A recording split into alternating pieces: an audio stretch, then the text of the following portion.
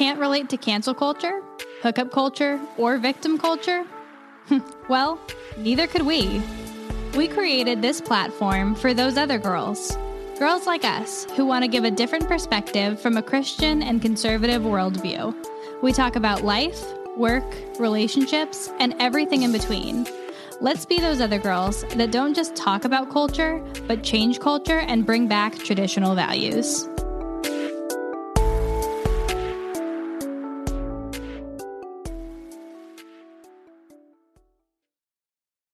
The views expressed on this podcast are our own and do not reflect our employers. Enjoy. I'm recording. Okay. Now I'm also recording, and we might just put this talk on YouTube or Instagram. We'll figure it out. So we have Bob Nee on right now, and he's been on before to talk about CFAC, which is you still work for them, I'm assuming? I do in my day job, yeah, but I do a lot of foreign policy and consulting stuff on the side too. Yes, so we had him on for daytime Bob. Now we're about to have nighttime Bob on for his fun passions. That's right, it's Nick at night now. Get ready. Yeah. Yeah, his other passion, foreign policy. So honestly, when everything was going on with Cuba, my first thought was like, who can we get to talk about it? Because I was looking up stuff. Like I saw on social media, pray for Cuba. Cuba is having all this stuff. And I was like, oh, wow, this is crazy. Like, this is what's going on. And we didn't do anything talking about Israel and Palestine. And I wish we could have, but there was so much going on during that time. So I do want to be on top of these type of things. Sure. And I was like, I'm like trying to read more about it, but I honestly, it's just so much on both sides. And it was just too jumbled. So I was like, well, I want someone to explain it to me. And the first person I thought of was Bob. And then I was like, you know what? If Bob can explain it to me, he can explain it to everyone else. And we can just talk a little bit about what's going on. And then maybe even we can end on like, what can we do? There's not much we can like physically do because that's unrealistic. But I'm sure prayers or at least like calling some, I don't know. We'll talk about it at that time. So I don't know how many people are watching, to be honest. I had to log off of the Facebook because it's delayed and it would really bother me. But if you're watching, I think I will get any notifications on my phone if you have a question or anything like that with Bob. Or if you have a question about Cuba or anything like that, I should get a notification. If not, we can always do a follow-up of more of a deep dive. Because I just wanted this to be more of a conversation and just a little bit more casual. I doubt this will take more than like 20 minutes. But I don't know. We said that last time and our episode was like an hour and a half. But so we'll see. So Yeah, we did. We went really deep. And I told you, I had people reach out to me like, oh, wow, I showed my mom this, and I thought this was a very good episode. So Bob knows his stuff. No, cool, yeah. Yeah. Bob knows his stuff. Okay, so first, can you give us a little bit of history on Cuba about Fidel Castro? Because I think we all, like growing up, I remember talking about him in history, about how he was this evil man. People were getting on these boats to travel to the U.S., but I don't really remember too much about that. Sure. So, I mean, basically, you know, just to qualify myself a little bit here, I have a master's degree from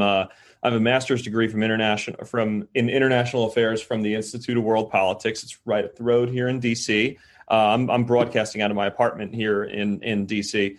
Out of my office here. But, and so anyways, and my focus was on my master's degree was in statecraft and national security affairs specifically.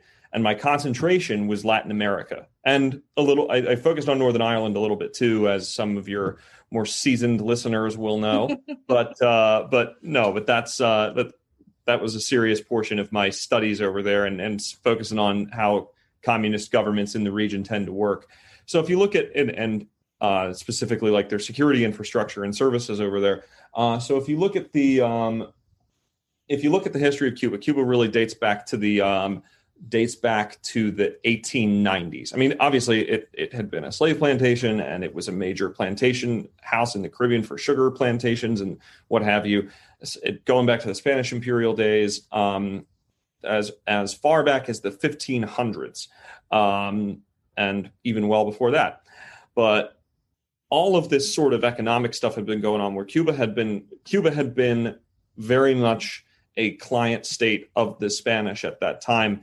And it was really the beachhead for the Spaniards into the New World. That's one of the reasons why they are very culturally different than most other Latin Americans out there. It's because they had whereas most of Latin America had more sort of a native and indigenous population, they had a much more European population than most of the other places. So because that was the base of European operations in the region for the Spanish Armada and for the Spanish traders and economists and all of that type of stuff. So their cultures developed a lot differently. And so, when you trace that back, then you can, again, I'm talking in broad strokes here, so I apologize for that. And if anybody's got any questions, I'd be happy to answer them about some specifics. But you can basically trace that into the 1890s when, in the aftermath, in an attempt to rid the Western Hemisphere, a la Monroe Doctrine, of Spanish influence and of European influence, Teddy Roosevelt helps incite a rebellion in Cuba where this group of people called the Mambisas, who were tired of fighting against the Spanish imperialists, or who were tired of the Spanish imperialists, sought the aid of the U.S. and received a bunch of military aid from the U.S.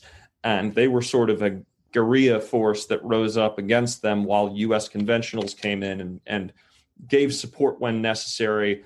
But the Cubans really won their freedom for themselves. As much as we might love Teddy Roosevelt and the Rough Riders, the Cubans really won their freedom by themselves. But in exchange for that, the U.S. helped set up a government in Cuba where they had where the U.S. had a lot of power, obviously, because they were the regional power, and they also put a lot of military into the island because in order to patrol the Caribbean and all of Cuba's always been a very important economic power. So up until that point, that was the case. And Cuba went through a series of dictatorships that eventually led to the ouster of Fulgencio Batista, who was a U.S.-backed dictator, by the 22nd of July movement in the Castros, which was led by the Castro brothers, or the 26th of July movement, pardon me. So that was the sort of communist insurrectionists that were led by the Castros and Che Guevara. Castros came into power, established a communist regime with the cult of personality that was not dissimilar to North Korea.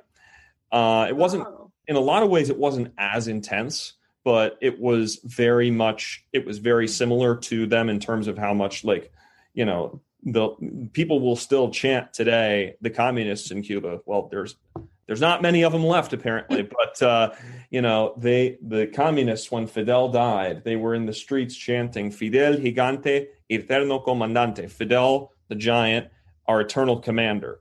And oh, wow. people were pouring out into the streets and doing that, and that was always something that, he definitely had a sort of personality cult around him. Raul had it a lot less so, because when Fidel came into power, Raul became one of the point men for the Cuban intelligence services, to the point where he was actually sent to Europe and trained by the KGB and the Stasi. So he was a lot more quiet, but he was a lot more brutal. And so when he came in order to sort of quell things out, Cuba became very, very strict, and he put his son in charge of the intelligence service for a while. And so, Cuba's older apparatchiks of the party are 86, 90 some years old. They're all going to die in relatively short order. Us Cuba analysts, back when I was really, really doing this in grad school, we were all saying, these guys are all going to start to die. And when they all start to die, because in Cuba, they kept the same level of party infrastructure. Everybody stayed in. It's not like people retired so that young blood could come in. At the top, you still have guys that were fighting in the hills against the Castro brothers, or with the Castro brothers against the Batista regime, which, by the way, that was chronicled in The Godfather. I don't know if you remember Godfather 2 Never seen it, but people listening some of your listeners have. It's a phenomenal movie. But at the end, when Michael Corleone has to flee Cuba, that was occurring during the Cuban Revolution in the fictional plot of the film, and it was meant to depict the fact that the American mafia were supporting the dictator. Anyways, so these guys were so old that, and they still are so old that these guys are going to die soon. And when they do, it's going to happen rapidly. And the question has always been whether or not the party infrastructure can handle that level of loss. And so, and in such a short period of time. For 2 seconds. Sure. So the other side, which would be, we'll just say the more freedom type people, they have not been able to even, are there elections in Cuba? I know that sounds so stupid, but are there elections in Cuba or elections in Cuba? Yeah, that's exactly what it is. You know, okay, there are elections in North Korea too. They just put one person on the ballot. Right. So they, no, but it's a sham. It's a, you know, they have, I believe they elect to the communist Congress, but you know, they only hold those every 5 or 6 years. And it's just for paper to say, oh, we did it's a rubber stamp. Okay. It's a rubber stamp. And so the question was, when you had, first of all, I would have lost a little money on this. I thought that it was going to be Raul's son that wound up taking over to preserve the cult of personality, or whatever was left of it among the Castro brothers when Raul died. But then Raul came out, or when he stepped down, shortly after that, he came out and said that he was going to retire, and he was not going to die. He's still running the show effectively a little bit more behind the scenes, but the fall man who's the current president, is a guy named Miguel Diaz-Canel, and he is he's a party apparatchik, and you know, this was to be expected. I mean, these people, once it's such a tinderbox, you know. Mm-hmm. Did something specifically happen that they're marching now, or is this just probably been brewing up and they just picked this day? So the hospital system in Cuba has basically collapsed under the coronavirus pandemic. Mm. There have been all sorts of other stuff that have happened. You know, I mean, the economy's in shambles. It's terrible. But at the end of the day, the Cubans are a lot smarter than people give them credit for. And specifically, a lot of the leftists here in the United States who will say that it was just because of economic conditions. They recognize that, that some of those conditions might have been tells, but ultimately, the root problem is the communist government that is oppressing their country and shooting people in the streets and locking up dissidents in cartels or in prisons full of drug cartel members, then paying off drug cartel hitmen to kill off the political dissidents so they can then tell the international community that they've banned executions, but they still wind up murdering their rivals.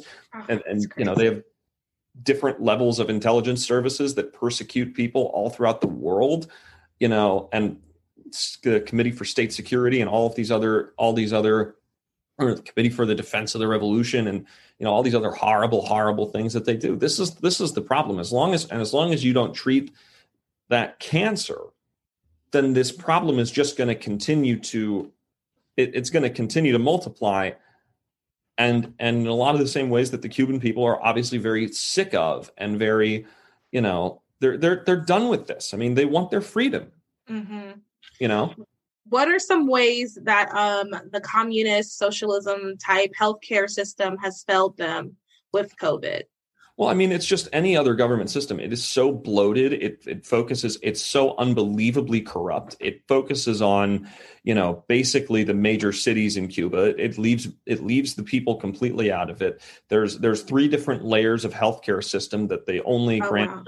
Wow. That the party apparatchiks and the elites get one, and then middle management get the other, and everybody else is in the bottom of the system. It's a horrible, corrupt system, but no, and you know, they've had medical supplies. They routinely run out of basic level drugs that we could get at a CVS in the United States. Not even like the hard stuff, like, I don't know, Percocet or some other type of thing that would be hard to come across in the US. They run out of like penicillin over there, and like Advil and stuff like that. There's a reason that the Venezuelans, who are going through something very similar, obviously, you know, when they were going out, when the things were really going down, I'm somewhat active in the local Venezuelan community here in DC, and in the expat communities, the guys that are wanting to go home and send supplies home to help their country out. But they were asking for, like, when it was really going down over there, they were asking for baby formula. They were asking for, and it's the same problem in Cuba. They were asking for, like I said, Advil. This is the level of the system cannot provide that. They can't provide 90% of the drugs that you buy at a CVS pharmacy. That's crazy. And this is an island that is routinely ravaged by hurricanes. It is routinely any sort of, like, whenever a hurricane happens in Cuba, they start freaking out because, one, they don't have a FEMA type system that can effectively deal with emergency management because, again, of all of the corruption and how poor the island is because of the communist system that they have. But even if there was any sort of infrastructure problem, which is going to happen, they know it because the government is too communist and corrupt to deal with it effectively, that all of these medical supplies that they're barely able to get in the first place are gone. So every time, even like a little Category 3 hurricane or something somewhat small that would be still horribly damaging to, you grew up in the South, how horribly damaging to our country would be devastating to them. And so, there are people can't get, like, dialysis, like kidney dialysis, basic stuff that that is life essential. They can't provide it. So the system has so failed that the people are just done. Yeah. And I can't blame them. I'm not surprised, like, hearing all of this, and hearing, I guess, more personal stories, because, like I said, like, I feel like we talked about it in school, and I did go to a more right-leaning school, so I'll admit that. But I feel like we talked about it in school, how Cuba is, they have all these issues, but I think hearing more personal stories, something as simple as, like, baby formula and Advil, kind of makes it seem so much more real, and it also it makes you grateful too for where we live. 100%. U.S. is definitely the greatest country in the world. You know who the most patriotic Americans are in a lot of ways? The Cubans. Yeah. And the Venezuelans, because they know they built these people. This system has failed them so badly that they build boats out of trash and sail them through shark-infested hurricane waters to avoid it. That's how bad it is. Yeah. People aren't doing that at scale because of some intelligence operation. Like, the Cuban government says anything that disagrees with them is CIA or DEA or any of the other, that's propaganda. That maybe one or two people could be convinced by propaganda like that. But at the scale that's happened, there's just no way. This system is so broken down there. And it's not because of the sanctions. They'll say that it's because of the sanctions. It's not because of the sanctions. Virtually every other country in the world, other than the United States, trades with Cuba. So Russia does, China does, most of mainland Europe does, pretty much all of Africa does. A lot of the left-leaning countries in South America do. Mexico has, I think, for a little while. If that's not the issue. It's not the blockade. It's not any of that. Well, it's not even a blockade. The reason that they use blockade is because blockade is a military term. Now, what is a blockade?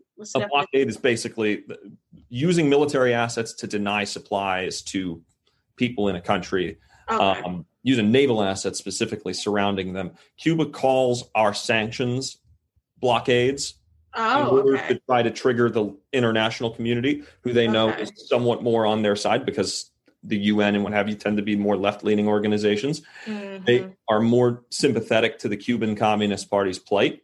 They use blockade to trigger that, so that way they can convince people that it was an act of war by the US. In reality, it absolutely was not. Anyway, it was, most of the world trades with Cuba. Canada trades with Cuba. Canada sends tourists to Cuba all the time. There's Canadian, I believe, if I remember correctly, there were even Canadian-Cuban medical relations where the Cubans sent doctors up there for a bit. Oh, wow. There were, so they don't even need us. No, they don't need us, and they're still failing. Yeah, wow. Blame it on our economic embargo. So the people who are rebelling and waving the American flag and all that, are they our generation or a little bit older, or is it mixed? So it's a hodgepodge of people. Okay, that's good. It is really something cool to see. Our generation, the in the mid 80s and what have you, there were networks there that were trying to supplant it. And a lot of those old heads are still kind of floating around and making their efforts known. And they just arrested a few of those guys recently. But there are a lot of younger podcasters and YouTubers and what have you there was one, actually, I can send you the video. You can put it in your tagline, that was literally arrested while she was being interviewed in an interview just like this one. Oh, wow. Yeah. The Cuban State Security Services came in and basically dragged her out of her house. It was horrific. Okay. Yeah. Send me that. That is wild. But it also speaks to a level of how immune they know that they are to being held accountable for their actions. The regime is, and that's why we need strength from the United States. Because the fact that they could go in on an interview with the news station in Spain that is doing that, and in broad daylight walk out and drag a journalist out by her hair. They also did this when Obama went to liberate them in ESPN, or not went to liberate them, but liberalized, I should say, the trade relations with Cuba. And he went to the baseball game, and there were Cuban dissidents that were out there protesting. All they were doing was holding signs. And in the background, you see the state police come in, and they're dragging them out into prisons, basically, where they'll probably spend the rest of their relatively short lives. This is a country that is not used to the international world holding it accountable. And when the U.S. is weak, and when the U.S. does not stand with the Cuban people, then they feel like they can get away with something like that. So that's going to be my next question. What do you think is the proper conservative, or your own personal, even if it's not very conservative, response to this situation from the U.S.? Actually, wait, sorry, back up. What is the governmental response, and then what is the moral response? Okay, so I think, first of all, the moral response is to understand that, like Pope John Paul said, communism is one of the greatest evils, is the greatest evil, I believe, in the history of the world. It's a mortal sin, and we are called as Catholics to fight against it in every stripe, in every way, no matter what. That is our number one adversary, and I mean, there's a reason why the Catholic priests believed that was the case. I would say that's a moral thing. So whether that translates to a lot of tangible things. Go out to your Cuban restaurants, go to your Venezuelan restaurants, go to your local businesses that are owned by those guys, because half of that money is going home to support their people back there. It's the same reason why I frequent sometimes Irish restaurants. I mean, it's not like Ireland's under a communist occupation, but it's like, all right, I know that they're going to send the money home to go help out their families and stuff. And that, as an Irish person, I like that. No, go support them. Go give their businesses help, give their businesses some aid. Their people back home need it. And every one of them is sending money back home. Obviously keep amplifying their voices, keep retweeting it, sharing everything that you can on social media. Educate yourself about the history of it. Educate yourself so that you can go tell people about it and tell their story to the world, because they need a lot of help. And we're one of the only countries out there. If there's enough of a public momentum behind it, we're the only country out there with the inertia, the power, and the moral vision to stand up for them. And so that's true. Yeah, I like that. There's a few things, though, that we can do on a much more tangible level. So I would say, number one, this seems obscure. This is really 1, 2, and 3. There was an executive order that was signed during the Clinton administration. It's called Executive Order 6867. Remember that. Write that down. 6867. It occurred after a U.S. plane containing aid workers that were supposed to be going over to help the Cuban people was shot down in international airspace. And a U.S. boat was shot at by the Cuban Navy in a separate and unrelated incident because they weren't coordinating with each other, but they were going to help Cubans, I believe, as well. They entered Cuban Navy. They entered Cuban waters, and the Cuban Navy shot at them. President Clinton, in Executive Order 6867, then said what he did was he declared a state of emergency, which forbade any U.S. vessel from entering into Cuban water without the U.S. without the support of the Cuban government. So no U.S. flagged vessel can enter there. So as a result, that creates a lot of problems, right? Biden will not allow for that to happen. So, and, in fairness, Trump kept this order going, which he shouldn't have done. That's a criticism of mine personally, that I think he should have rescinded this. But Bush didn't rescind it. Obama didn't rescind it. And so far, Biden hasn't rescinded it. We need that to be rescinded, because what that will allow is for a Dunkirk style aid package to be delivered to the Cubans. Not in terms of guns, not in terms of anything like that, just in terms of food and medicine. Okay, I was going to ask. Sorry, keep going. And the Cuban people will not allow for there's the regime has lost too much support. The Cuban people will not allow for that regime, for that to be turned back, to be turned away, or anything. They would revolt. I mean, they're already turning over and lighting police cars on fire without this, right? If they see aid coming into their country that they can then, that they can use to feed their families and to give the basic medical supplies that they know they need. This is the Great White Fleet all over again, potentially, that saved the Russian people from the potato famine. Now, unfortunately, Russia's stayed communist longer than we would have liked, but that wasn't the point of the Great White Fleet anyway. So, they were just delivering food. And anyways, but that would be one thing. Again, this is all a pressure campaign, right? So I would say another thing that we would need to do is we need to call on Twitter, and I'll do this publicly here, to immediately suspend regime thugs who promote violence against protesters. If we're going to use Twitter's argument, right, for banning President Trump, which is that he incited his supporters to violence, let's assume that that's maybe we agree with that, or maybe we don't, but those are the rules of the road, right? Mm-hmm. Cubans are not allowed to have social media. A lot of them do, but they're not allowed to have it unless they're Communist Party officials and they're members of the regime and all of that. So the only people that could conceivably be on Twitter, according to Cuban law, are Cuban Communist Party supporters. So any tweet that that the Cuban government could potentially be sending out right now to go out and basically suppress and spread disinformation that is oftentimes linked to supporting the aspirations of a client state of Russia. So it's Russian disinformation in a lot of ways, and Chinese disinformation, and inciting their supporters to commit acts of violence on behalf of the regime that is illegitimate. Using that argument, that's the same argument Twitter made to ban Trump. Yeah, wow. I agree with the ban. That's the same argument that they made to ban Trump. And for them to be consistent. For them to be consistent, they would have to ban anybody involved in the Cuban Communist Party, effectively. Wow. I hope that they are. I am not going to hold my breath on that.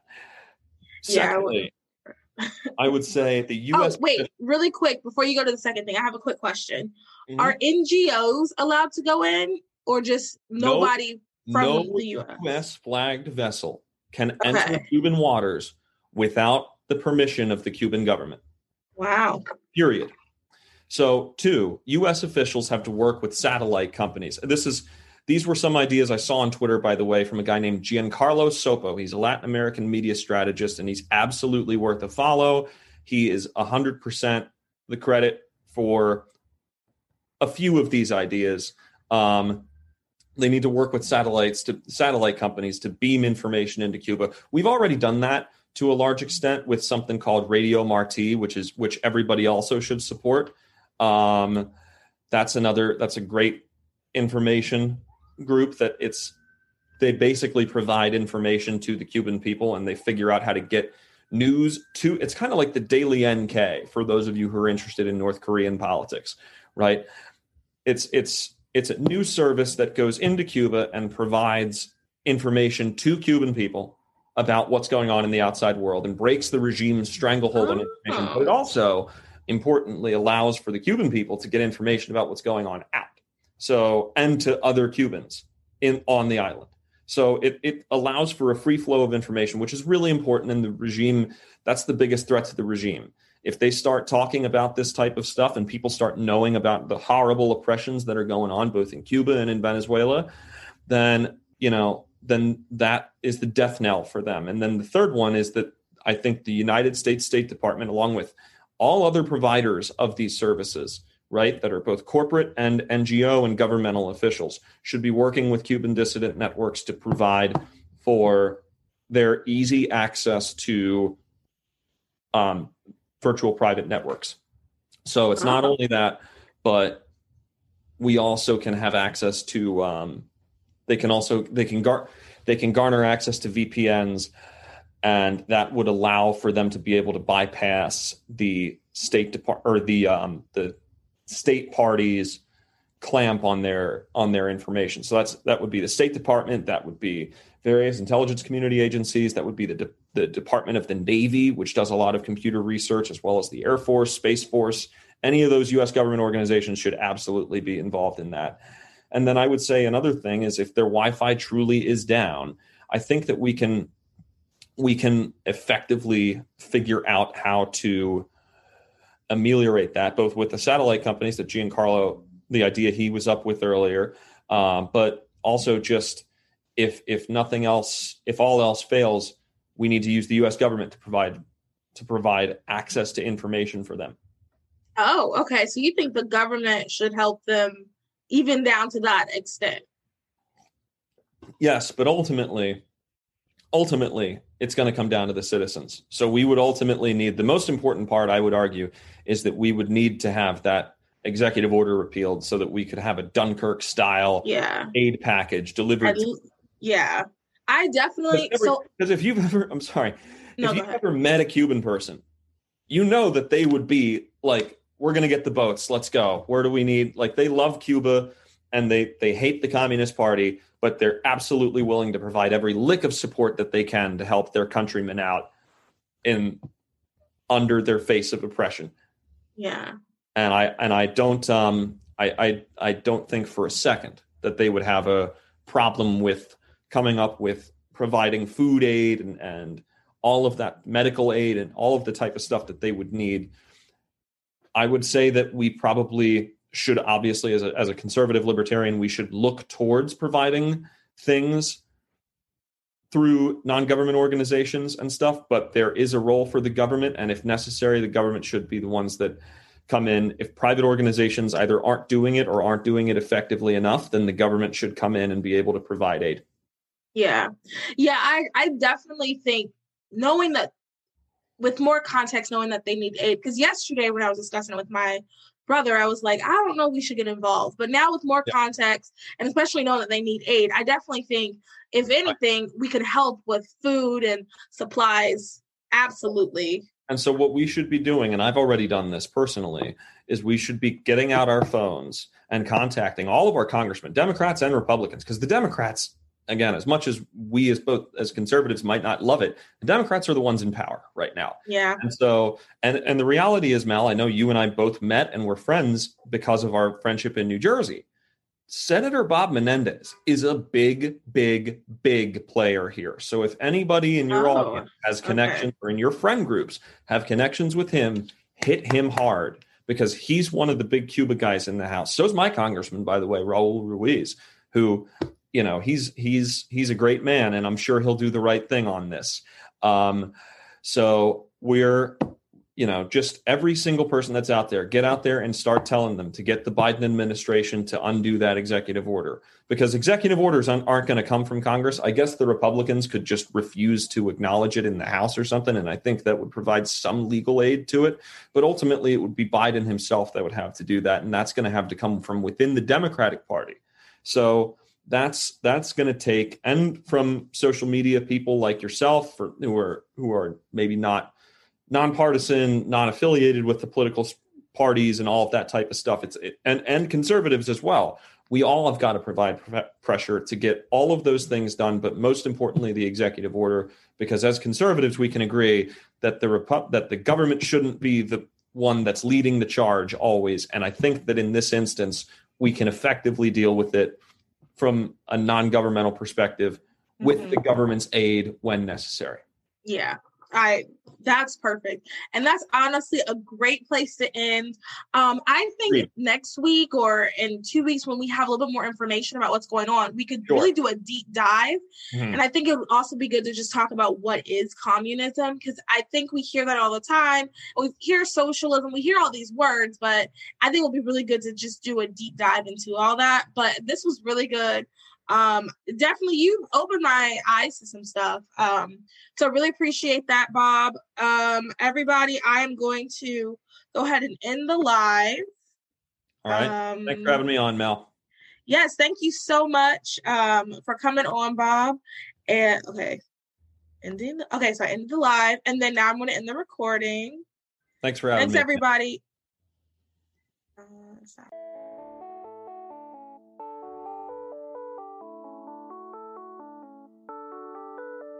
Thank you for listening to Those Other Girls with Mallory and Bailey. Make sure you like, comment, and subscribe on all of your favorite podcast platforms. Head over to our website, thoseothergirls.com, to read our blogs and receive exclusive content. And connect with us on Instagram at Those Other Girls Podcast and on Twitter at TOG_podcast. Those Other Girls, changing culture and bringing back traditional values.